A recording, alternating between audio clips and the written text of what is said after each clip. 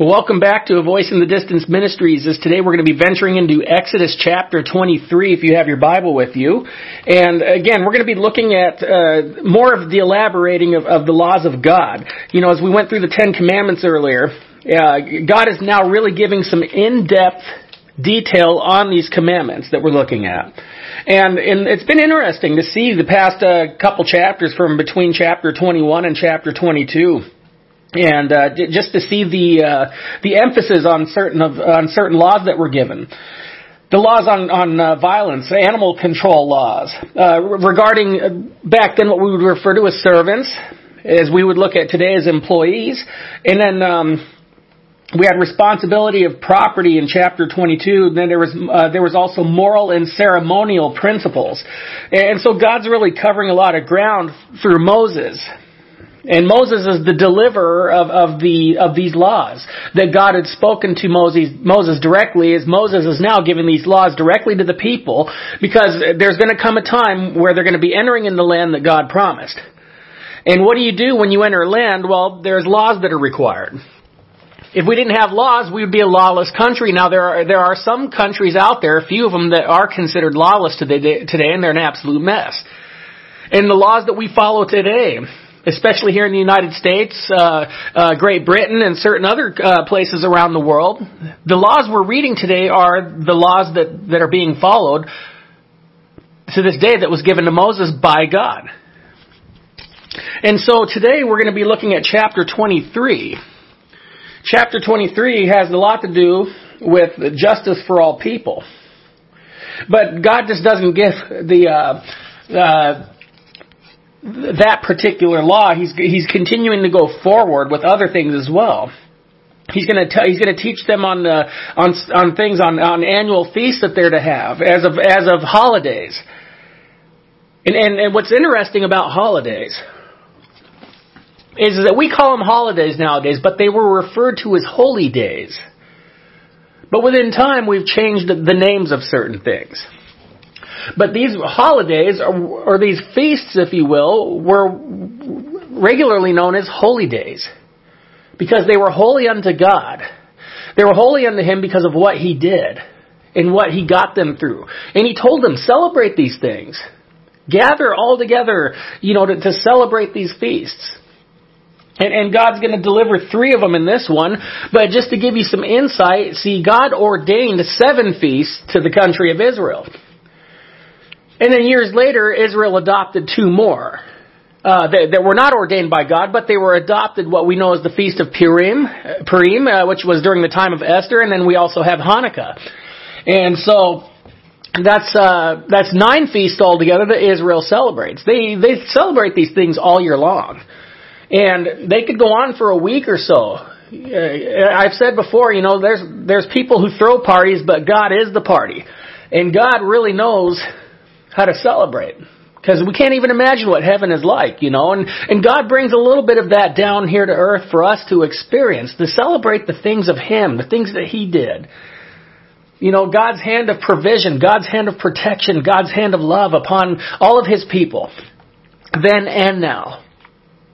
So I pray that as even though this is from some thousand years ago, a few thousand years ago or more, that we see ourselves in that protective hand, that hand of provision, that hand of love. Because He is the same God yesterday, today, and forever. And though certain things change and certain things might, maybe go away in some way, shape, or form, God doesn't, nor does His ways, nor does His holiness. But it's interesting to see these things, because we see the foundation of how we live, and we see that there was, yes, even though people that don't believe in God will follow these rules because they consider them moralistic, but we see where it came from. We see where the foundation of these things came from. So if you have a Bible, we're going to be in chapter 23, and in this we're going to be looking at verses 1 through 9. And it says, "You shall not circulate a false report. Do not put your hand with the wicked to be an unrighteous witness. You shall not follow a crowd to do evil, nor shall you testify in a dispute, so as to turn aside after many to pervert justice. You shall not show partiality to a poor man in his dispute. And if you meet your enemy's ox or his donkey going astray, you shall surely bring it back to him again.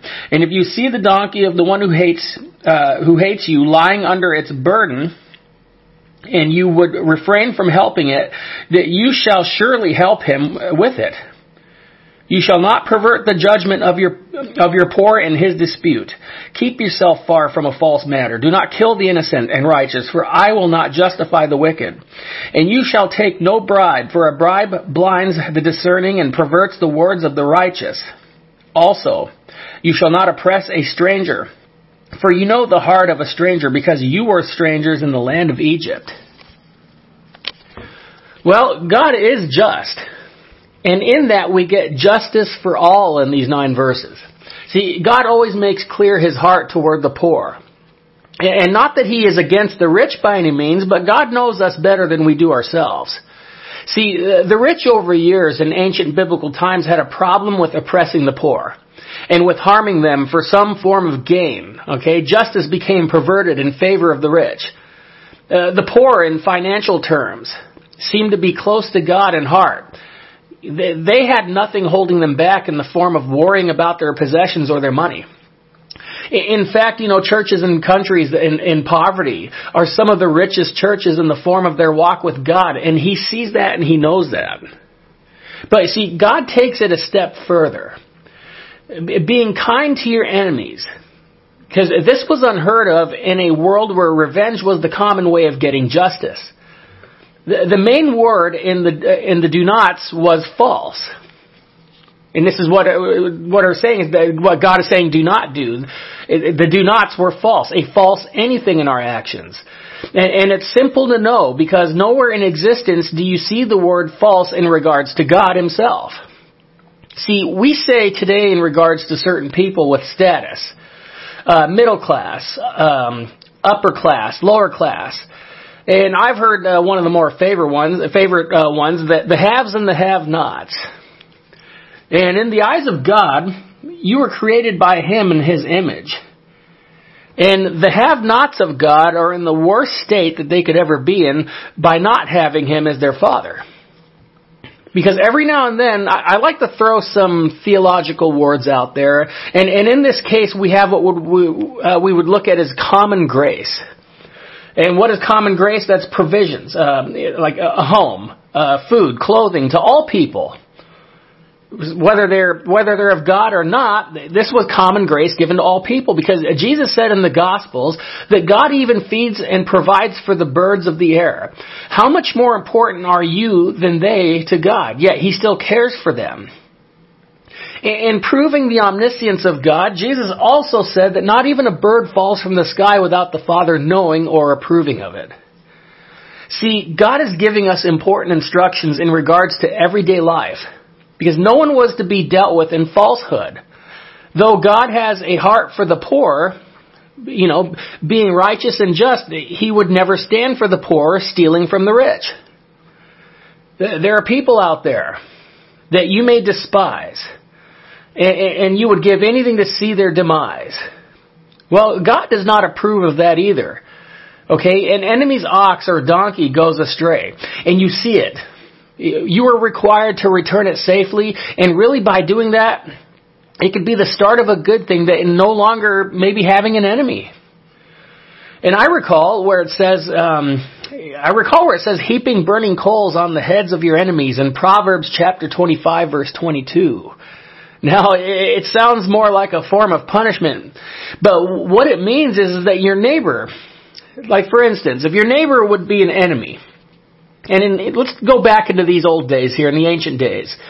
Your enemy's a neighbor. And you notice that their coals were out, in which they used to keep warm from the cold. And you would put coals in the basket. And normally it would be carried on the top of your head. And you would place it on their head, saying that I noticed your fire was out. Here, I have some extra for you. We may not like someone for whatever reason.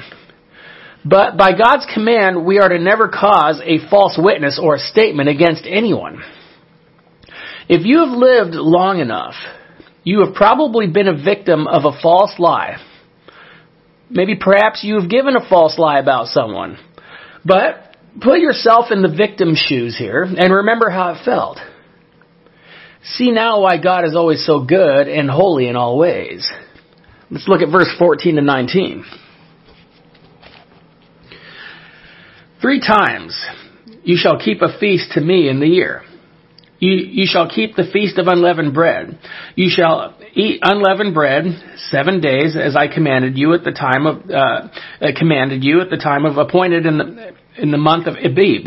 For in that you came out of Egypt, none shall appear before me empty. And the feast of the harvest, the first fruits of your labors, which you have sown in the field, and the feast of ingathering at the end of the year.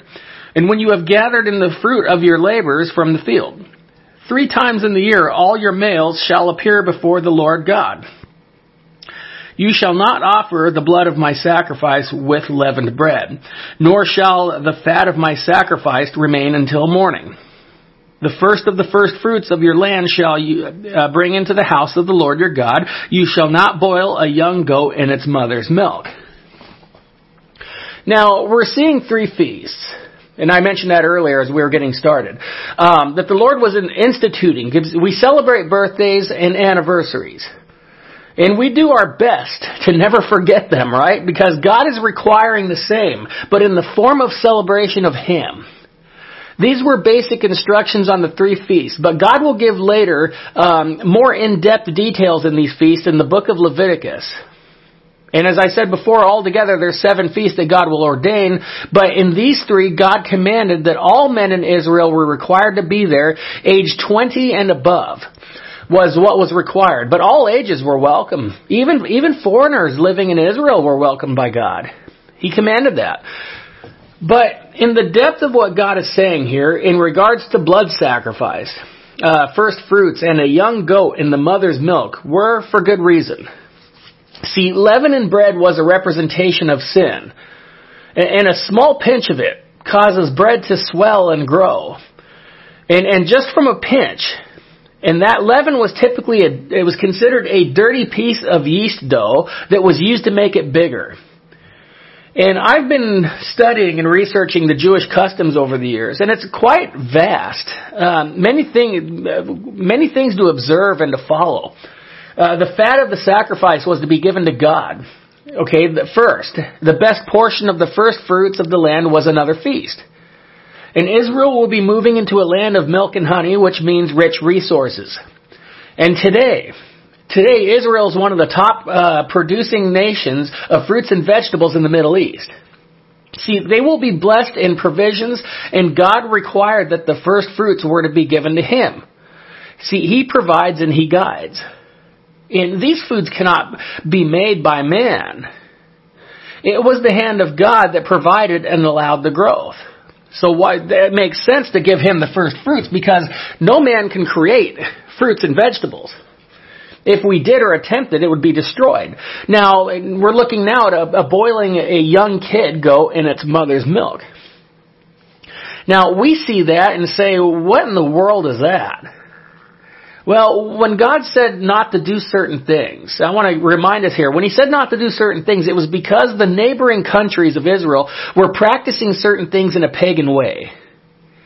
But on top of the pagan practices, this was inhumane to God in the creation of His animals. It was most likely practiced in Canaan, where they were moving into. It was a ritual that did nothing but harm the animal. And the laws would be practiced to keep a mother away from the death of its offspring.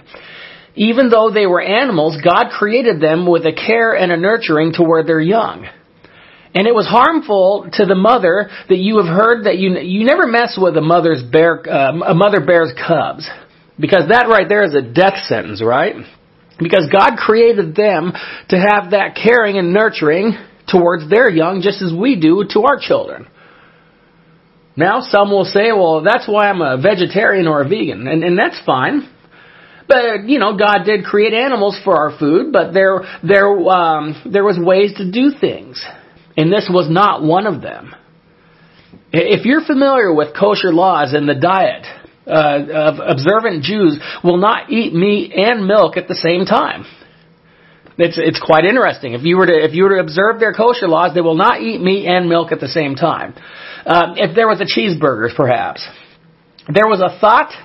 The thought process was that the milk that made the cheese came from the cow that was used for the burger, and to be safe in the observing, they refused to mix them together, not knowing if it did come from the same cow.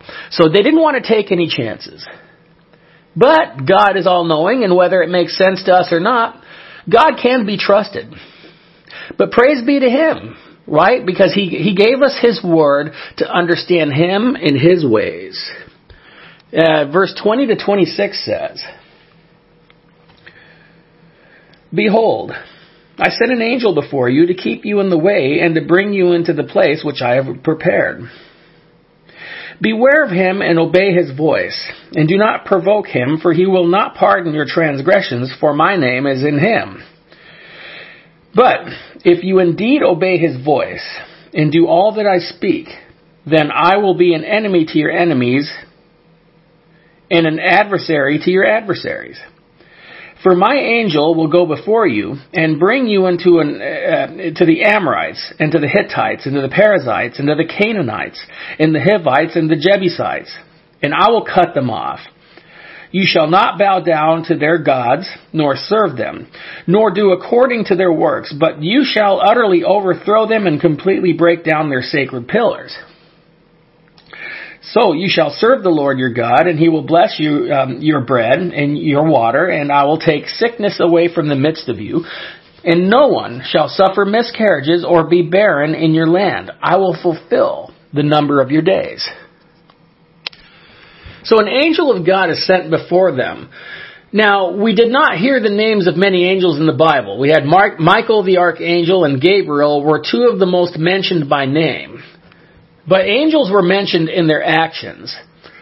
And this particular angel was one unique, as they are created differently with ranks like that of a military. But we look at the Greek word for angels, which is angelos, and it means messengers. And in the Hebrew, the word for angel is malach, and that means to send forth in the Hebrew. And that is what God is doing. He's sending forth this angel. Now, my name is in him, is what God said. Now, God himself, a manifestation into an angel, perhaps. We know we know that God came down in the form of a cloud and in the form of a flame at night to guide them in the dark, in a cloud in the day to keep them shaded as they traveled. And so, however it happened, it was God sent. But as always, God gave the warning of other gods and beliefs in the land of Canaan. Which is why we put, you shall have no other gods before me, as the number one commandment. That is what God said. That was the very first commandment out of the 10 commandments. You shall have no other gods before me. And I've heard questions and comments on why would God rid of the Canaanites? A lot of people have asked that. Why would God have rid of the Canaanites and all these other places? See, most who question that have no idea of the vile and detestable things that they have done over the years to their own people and children.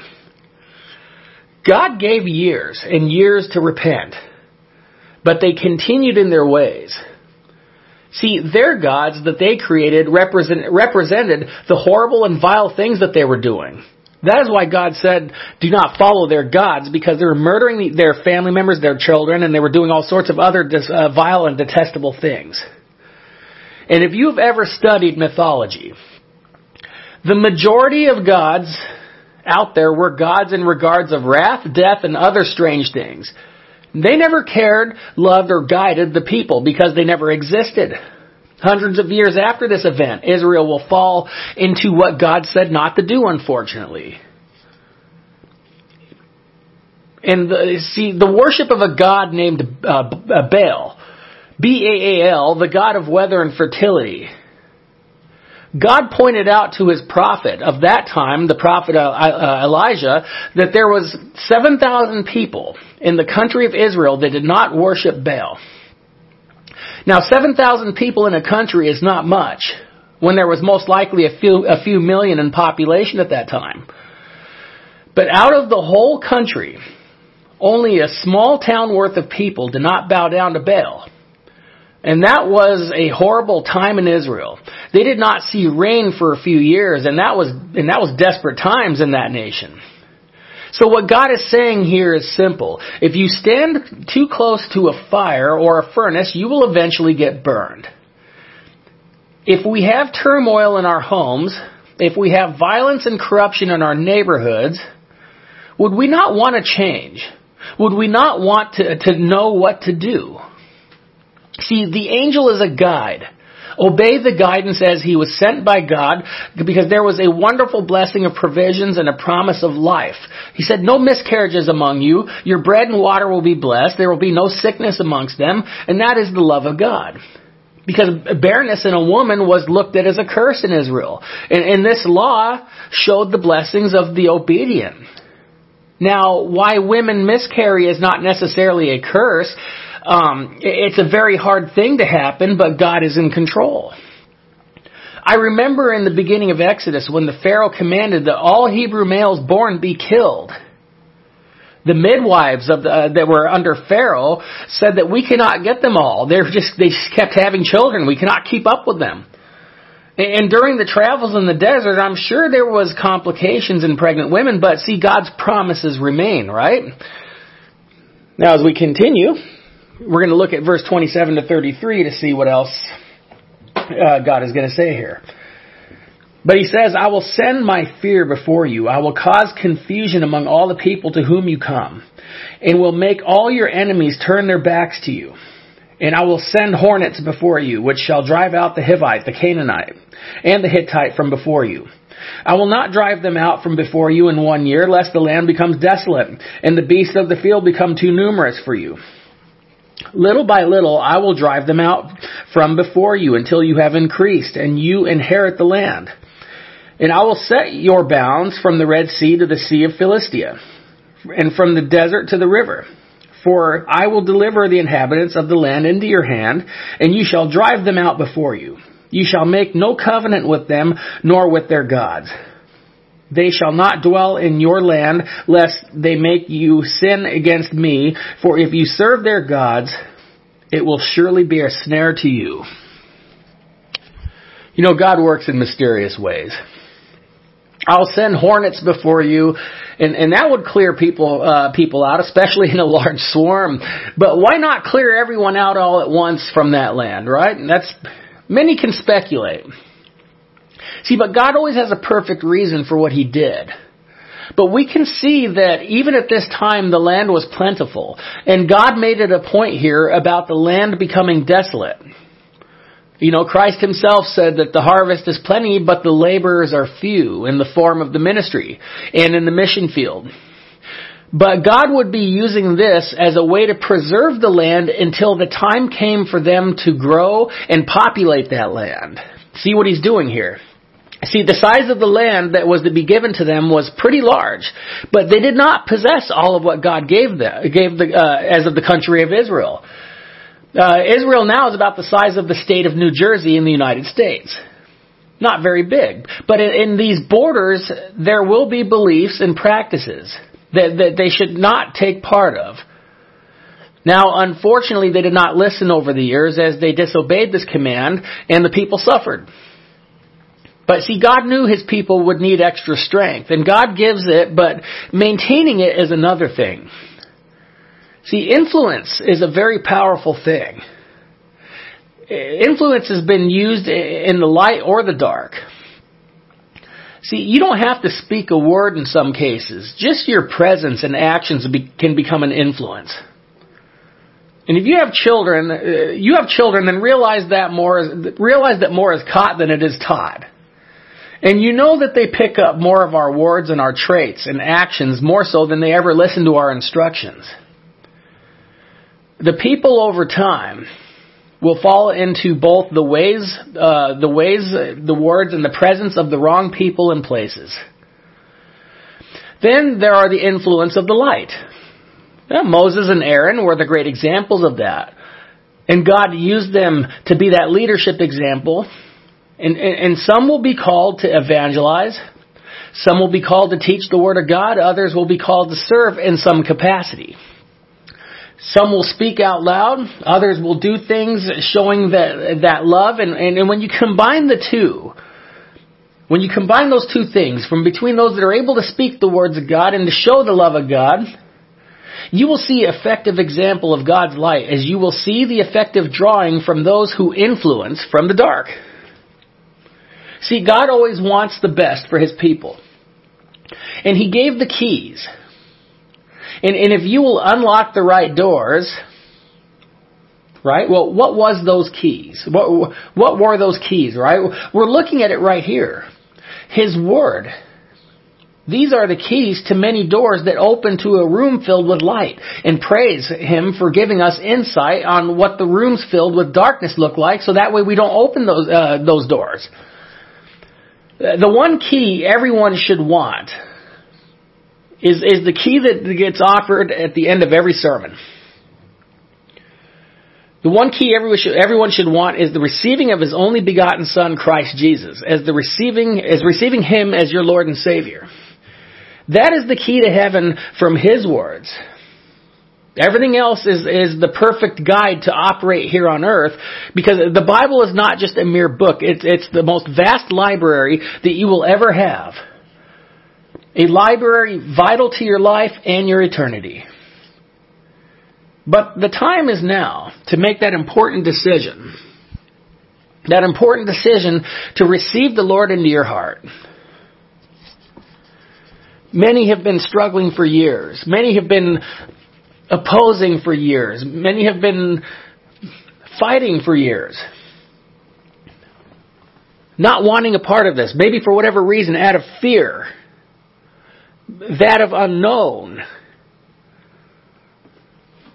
Well, if there's one thing you want to know, it's where you're going when your time is up. And there was a promise given to us by the Lord Himself, that whoever should receive Him will have everlasting life in heaven with Him. And that's what this is about. It's about that time to receive Him. You're hearing the Word of God being taught. And we're going through the Bible together. And all of this here that we're reading were things that happened. God's hand was all over the place on this earth that He created. And His hand created a heavenly place that is beyond anything in speech. And I want to make sure that I get to see it, you know. And He wants to make sure that we get to see it by receiving Him, to be there with Him. But we have to believe in Him and we have to receive Him in order to do that. I want to give the opportunity, if you've been led, to receive Him now. That you can become Him. You could become His. You could become a part of His family. You could become a part of His kingdom by receiving Him as your Lord and Savior, as your Father. And I want to give you that opportunity right now. Because He wants everyone. He sent His only begotten Son to die for the sins of this world. So if you believe, and if you want to receive, say this prayer with me. Dear God, please forgive me, Lord. Forgive me of all of my sins, as I confess to you, Lord, that I am a sinner, Lord. And I ask, Lord, for you to receive me, Lord, into your kingdom when my time comes. As right now I receive you into my heart as my Lord, my Savior, and as my Father. I thank you for dying for me on the cross. I thank you for receiving me, Lord, as one of your own. As I receive you now as my Father, my Lord and Savior. And Father, again, may I walk with you all of the days of my life. As I love you and I praise you. In Jesus' name I pray. Amen. Well, God bless you as always. I want to ask that you continue just to follow along. We want to be able to get to know who God is, right? We want to be able to know what God is doing. See, we can read about what He's done, but we could also tell people about what He's doing right now as we speak. And that's the beauty of walking with God. So may we continue to see and hear from Him. So may God bless you. May He bless your families and those around you. And may you be a light unto Him, into this world, through Him. God bless you.